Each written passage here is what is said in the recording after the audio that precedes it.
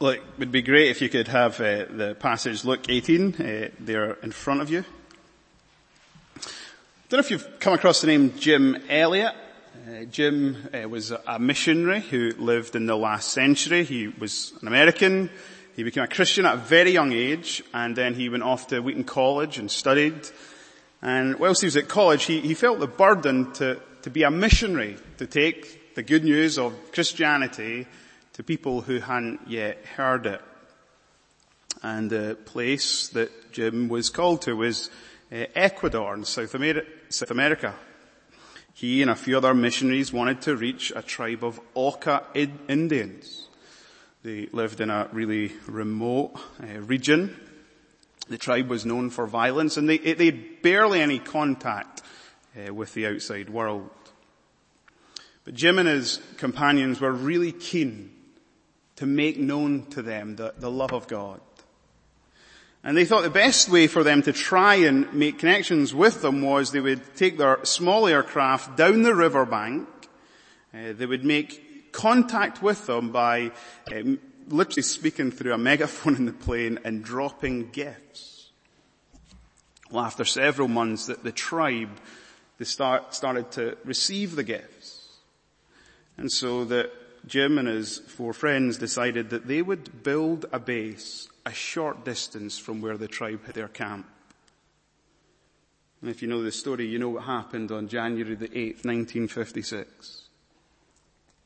When Jim and his friends landed and sought to make contact with these Auca Indians, they killed him and his 4 friends. You might think, what a tragedy. Jim's wife, Elizabeth Elliot, would go on and serve as a missionary to the very people who killed her husband. And they would come to know the amazing love of God and faith in the Lord Jesus Christ. After his death, Elizabeth found this line written in his diary. He is no fool who gives what he cannot keep to gain what he cannot lose. He is no fool who gives what he cannot keep to gain what he cannot lose. As we study this passage before us of the rich young ruler, I think we're going to see that truth lived out. So my plan for us today, this morning and this evening, is to do a 2-part mini-series. This morning we'll look at Jesus' encounter with the rich young ruler. This evening we'll look at Jesus' encounter with blind Bartimaeus. And my reason for looking at these 2 passages is because I want to persuade you that Jesus is more glorious than you've ever realized. And Jesus offers you something in the gospel far greater than you've ever dreamed or imagined. So let's look at Luke chapter 18. If there was a key verse, it would be verse 27. And verse 27 says this: what is impossible with men is possible with God. I want to use that verse to really help us with headings. My first heading is salvation is impossible with man. Verses 18 through 23. And then my second point will be salvation is possible with God. Verses 24 through 30. So let's look at salvation impossible with man. I'm sure we've all met certain individuals in our lives at some point who we would say appear to have it all. You know, the sort of person who just gives off that impression they have it all and they have it all together. I don't know who immediately comes to your mind. But you know the sort of individual I'm thinking of, you know, the person, they've got the most amazing family, a beautiful spouse, they're blessed with brilliant children, well-behaved, well-mannered. Not only that, they themselves possess that perfect personality. They're charming, they're witty, they're wise, unbelievably generous, incredibly hospitable. In their working lives, they're extremely successful. They've accomplished a great deal. As a result, they're wealthy. They have more money than they know what to do with. They have all the material possessions one could dream of. They live in a massive mansion. They own multiple properties throughout the world.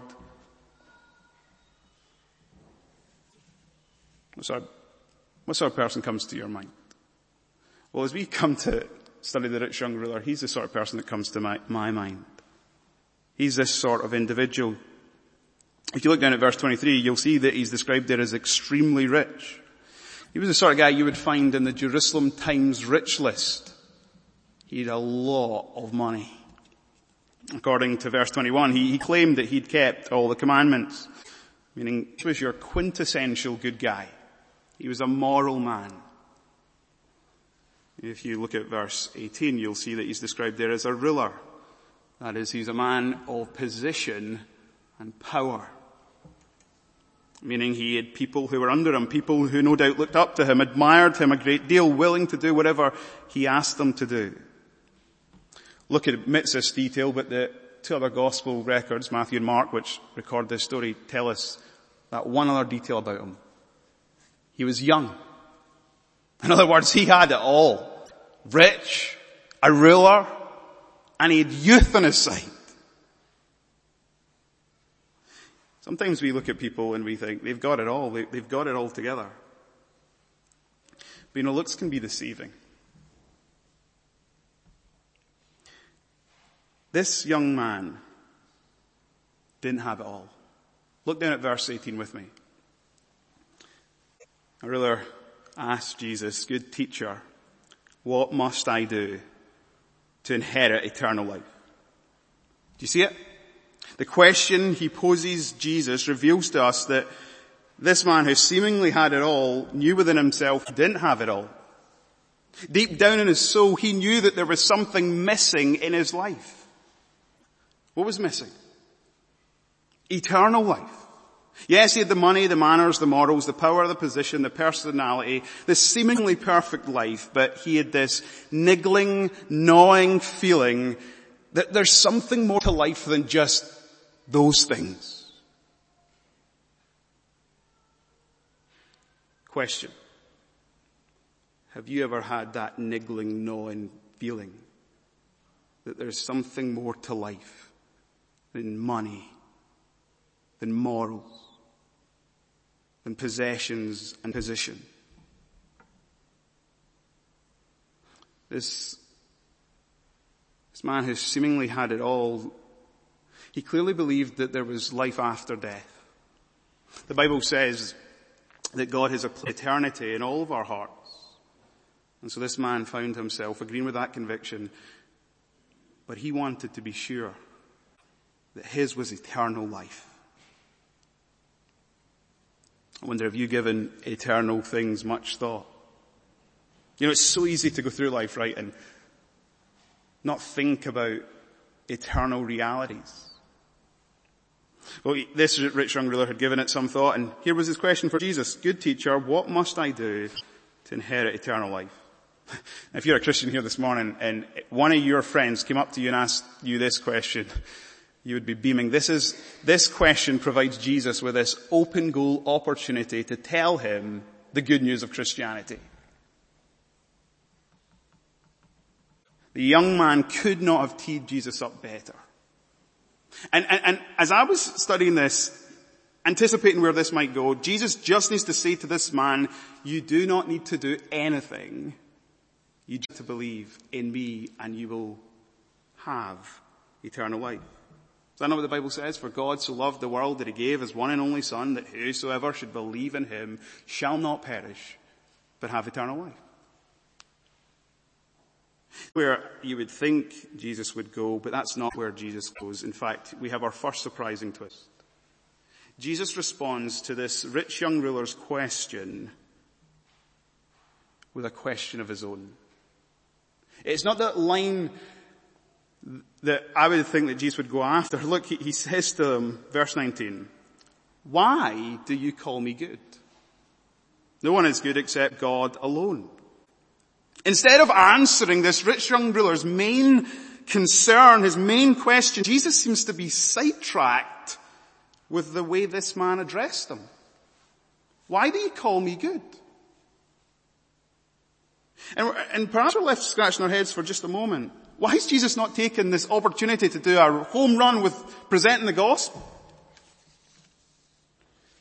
Well, Jesus, of course, He knows the question behind the question. He knows the assumptions that lie within this man's mind and heart. Jesus wanted this rich young ruler to think seriously, not just about the most important question he could ever ask in life, what must I do to inherit eternal life? He wanted this man to think seriously about the most important person he'd ever encountered in his life, namely Jesus himself.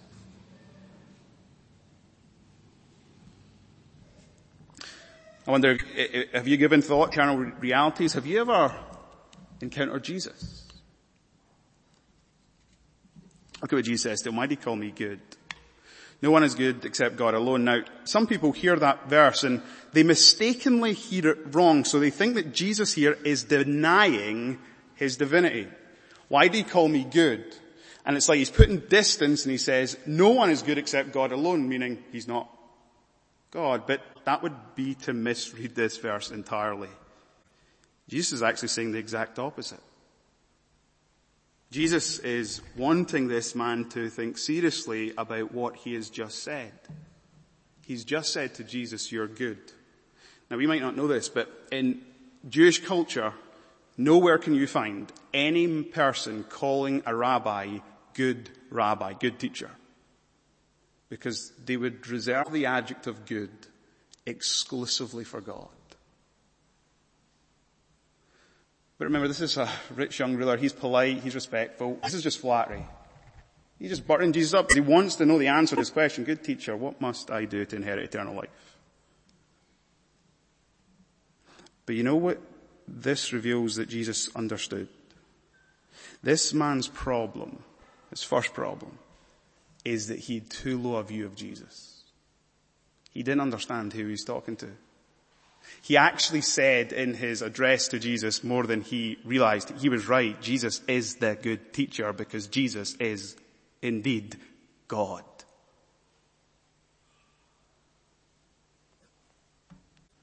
But that's not his only problem. He doesn't understand who Jesus is. This rich young ruler, he doesn't understand who he is. Look at Jesus' statement following his question. Why do you call me good? Then he says these words, no one is good. Now just pause there. This rich young ruler, if you'd said to him, what sort of guy are you? You'd say, I'm a good guy. Like, I'm kind, I'm generous, give to charity, do good works, seek to bless my family, my friends, my colleagues, my employees. And yet Jesus says this sort of jaw-dropping truth. He says, no one is good. And it's clearly directed to this rich young ruler because Jesus understands what's going on in his mind and heart. Jesus is laying this foundation for their conversation. You see, if you're ever going to be able to hear the good news of Christianity, you need to first of all hear the bad news. And the rather shocking news that the Bible says no one is right. No one is good. All of us fall short of God's glory. If this man was ever to come to the place where he would appreciate God's amazing love, God's unmerited, unearned mercy, he had to come to understand, first of all, that he'd fallen short of God's standards. He was a sinner. And as a sinner, he was deserving judgment. And the penalty of sin is death, eternal death. So let me say this. Jesus wanted this young man to understand two things. Number one, Jesus is himself the good God. Number two, this rich young ruler is not good. He wanted him to understand that about himself. Can I ask you two questions? What do you think about Jesus?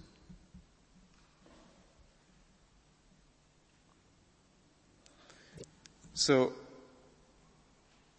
I meet many people and I remember once asking a guy, what do you think about Jesus? And his response was the same as this man. I think Jesus, if he existed, but according to the Bible, was a good teacher. And that's as far as he was willing to go. Jesus, that's what he is. And he said some great things. Clearly his teachings impacted in a impacted many people down through the history of the ages. He was a good teacher. But the problem with that is that if you take all that Jesus has said and taught, he doesn't leave you with that option. You see, Jesus claimed not merely to be, if you like, a good teacher, but he claimed to be the good God. The one who has the authority to forgive sins, cast out demons, raise the dead, bestow eternal life. And if Jesus is not who he said he was, then he's a liar. And all these things that he said about himself would make him a lunatic. And the only option we've got is he is who he said he is. Second question I want to ask you is, what do you believe about yourself? There are many people, myself included, if you ask me one day what sort of guy you are, I would probably want to say, I'm a good guy. Like, I know I'm not great. I know I'm not perfect, but I'm a good guy. Right? And many of us think like that. You know, we're good people. But the problem is it's good relative to who? Good relative to what? What is your standard of goodness? Other people? Okay, so that's easy to say then you're good, because there are many people you can point to and say they're clearly not good. And there's some other people you can think they're better than me, so I'm not great, I'm not perfect. What do you think of yourself? The Bible's honest description of us is that when we measure ourselves up to God's standard of goodness, you and I are not good. And if we're going to understand the good news of the gospel, that's what we need to understand. The bad news, there's no one good. But listen, we're about to hear the good news. There is a good God who gives people who are not good the greatest thing, the thing they don't deserve, not eternal life. So this rich young ruler, his problem is this: he's a too low a view of Jesus, too high a view of himself, and a shallow understanding of goodness. Just look at what Jesus says next, right? He gives him another opportunity to just deal with his shallow understanding of his goodness. Deal with his too high a view of himself. Look at what Jesus says, verse 20 and 21. Jesus says to the ruler, you know the commandments.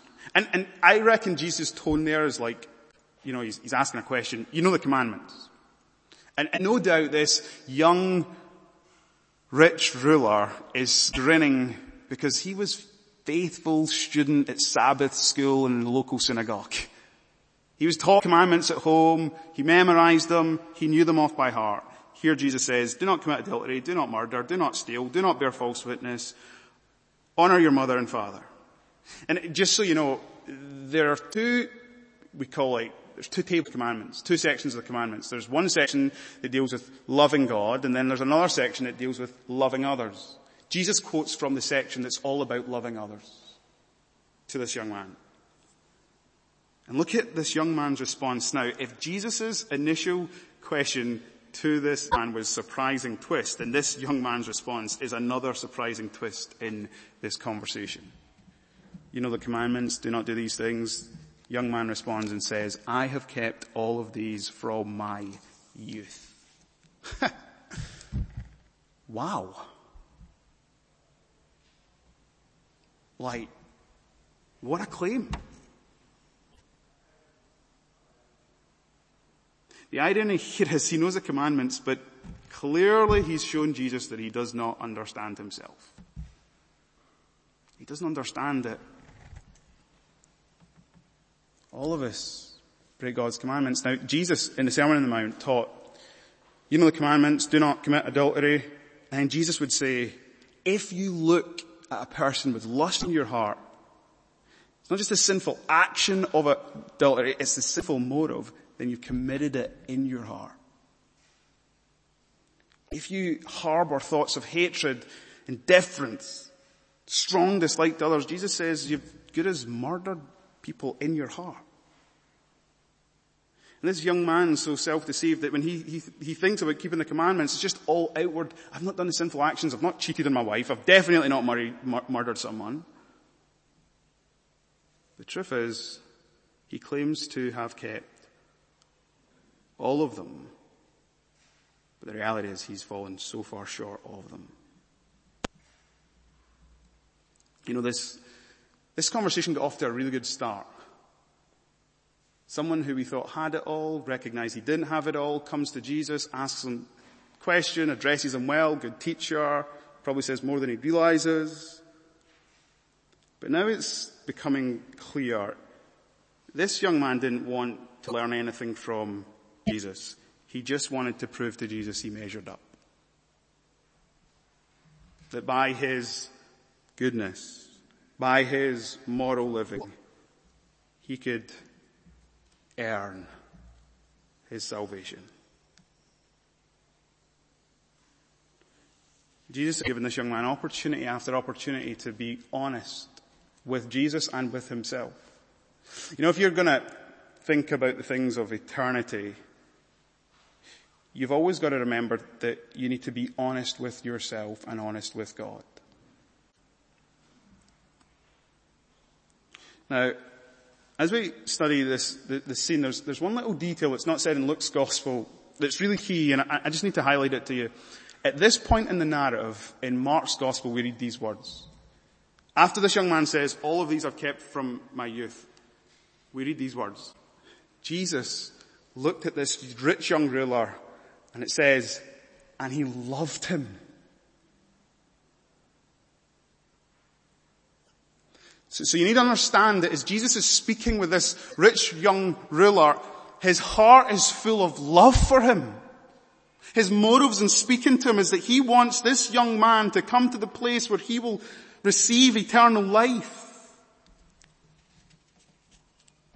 You know, when you love someone, there's an old saying that the person who loves you the most is willing to tell you the most truth about yourself. If someone loves you, they'll be honest with you. So what Jesus says next is one of the most honest commands and challenges he could ever give to anyone. He said this because he loved this young man and he wanted this young man to see how he could receive eternal life. Look at what Jesus says in verse 22. When Jesus heard this, he said to him, one thing you still lack. And I bet you at this moment the rich young ruler was like, finally, he's going to tell me what I need to do. He's going to tell me, just do this and then I'll have eternal life. His ears pricked up, hope must have awakened in his heart. There's one thing you lack. This is what you need to do. And now Jesus goes for the jugular. In essence, Jesus says this, you need to love the Lord your God with all your heart, mind, soul, and strength, and you need to love your neighbor as yourself. He said, here's the first commandment.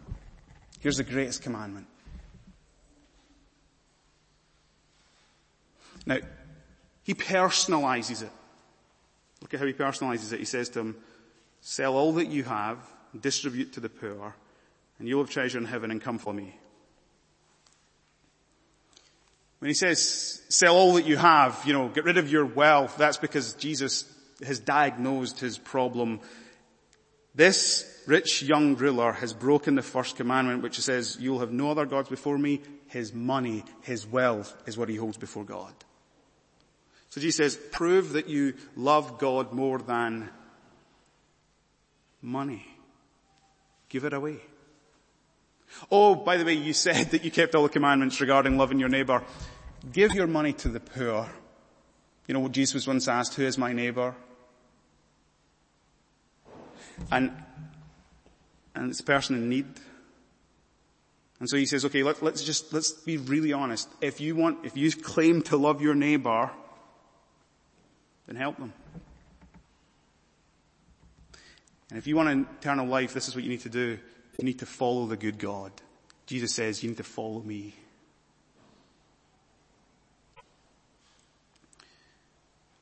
You see how Jesus has masterfully, like a surgeon with a scalpel, exposed the raw nerve ending of this man's soul. This young, rich ruler, he claimed to have kept all the commandments, but now, as we see in his response, he knew that he failed. Because he leaves sad. Because he's extremely wealthy. Because he knew that the God that gripped his heart was not the good God, the God of his money. Let me just press pause there and ask you, is there a God that grips your heart now? It might not be money. It might be a person, it might be your job, your career, it might be your family, your children. Is there something, right, that if Jesus asked you to give it up for him? Is there something you think, no, hands off, Jesus? Jesus exposes this man to the fact that he fails to keep the law, and his right response at this point should have been to say, Jesus, I admit it, okay, I'm a sinner, and I need a savior. And Jesus would say, believe in me, and you'll have eternal life. Follow me, and you will receive the gift of the good God. A perfect record. Jesus lived the life we could not live. He kept the law perfectly. Jesus gives that to all who trust in him. Jesus would say, believe in me. Not trust in your own good works and your own law keeping. Jesus says, trusting my finished work. On the cross, I died to take the penalty and the punishment that your sins deserve so that you could be forgiven and know life eternal. The good news of the gospel is this. Jesus said this to this young man so that he might have eternal life, but the final twist of this story is this young man leaves Jesus sad because he's extremely wealthy. Now, just hear this.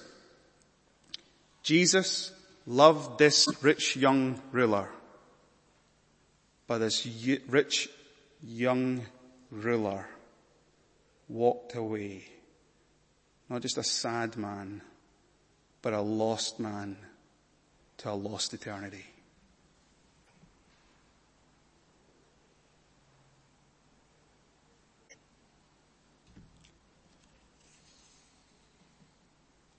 Salvation is impossible with man. Salvation is possible if you think that you can trust in your own goodness and that's what's going to get you eternal life. Salvation is impossible if you think that you can hold your greatest treasure and it not be God, and so you will not receive eternal life. Now, if this rich young ruler, and I'm going to wrap this up shortly, we come now to salvation is possible with God. If this rich young ruler is the exhibit of what it is not to receive eternal life, then don't miss that the next section gives us an insight into who can receive eternal life.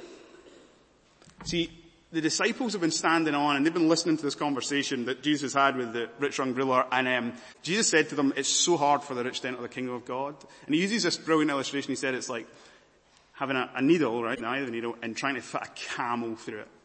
I can barely get a thread through the eye of a needle, never mind a camel. His point is, it's so difficult that people who've got it all, who think they've got it all, who are good people, who think that their moral performance is acceptable and good to God, to let go and admit that they actually don't have it all and they need Jesus. And so his disciples are listening on and they're scratching their head and they're like, well, if this guy isn't saved, then who can be saved? Jesus. And that's when Jesus gives this brilliant punchline. What is impossible with man is possible with God. And if you miss it, it's really sad, but don't miss this. It was possible because Jesus' followers themselves had believed in him. Now you might say, but hold up, they were fishermen. They didn't have much money, they didn't have great treasures like this rich guy. But they counted the cost. They left their fishing nets, they left their families, their homes to follow after Jesus, the good God. In fact, you can tell that that's what's been in Peter's mind, because Peter pipes up to Jesus in open mouth amazement and he says, Jesus, just so you know, we left all to follow you. You know, Jesus has been having this really deep, intense conversation with this rich young ruler, and Peter's thinking, I just want you to know, Jesus, that we have put you first. Like, Jesus, We left everything. Now, if God's grace is amazing in this, that if the way to become a Christian is you come with nothing, Jesus gives you everything by his perfect life, death, and resurrection, then just hear this one. I guarantee you the gospel, what is offered to you in the gospel is more greater, is more glorious than you've ever realized. Look at Jesus' response, verse 29. Truly I say to you, there is no one who has left house or wife or brothers or parents or children for the sake of the kingdom of God who will not receive many times more in this time and in the age eternal life. The good God, Jesus says, listen, the goodness and the glory of the gospel is I give you salvation, I forgive your sins, I give you the thing that money can't buy, eternal life, your good works, your moral performance could never earn, you don't deserve it, I give it to you freely. And if you give up anything for me, to follow after me, you need to know this. There is no such thing as sacrifice and loss, in a sense, for the Christian. Because Jesus says, I will give you many times more. The glory of the good God is that in the gospel he offers us himself and he promises to give us more than we could ever imagine. That's the glory of grace. Undeserved, unmerited, unearned love given freely, fully.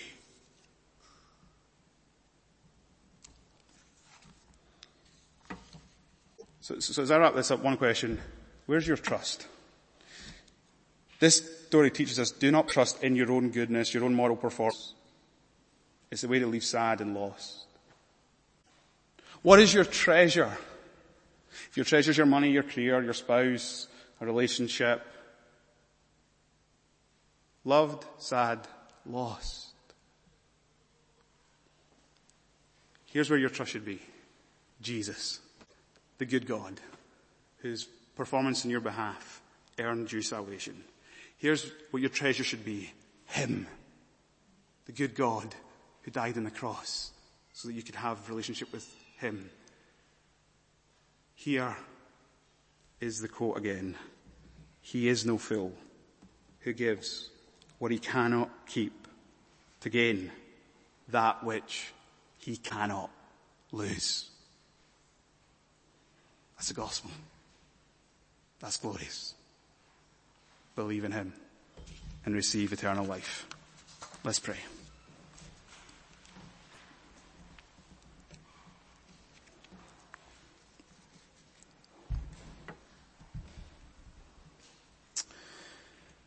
Our glorious Father, we thank you that as we study your word, you speak to us both personally and corporately, and as you're speaking to us, we do pray that you would turn up the volume of the Holy Spirit so that we can hear you speaking personally into our own lives. Whether we're here and we're not yet a Christian, that we would hear that there is nothing we could ever do to gain, earn salvation. It's all that has been done by your Son, the Lord Jesus. And so we pray that you would open up the eyes of the hearts of those who don't yet see and open up their ears to hear the glorious call of the gospel. Our glorious Father, we thank you for those of us who know you and love you.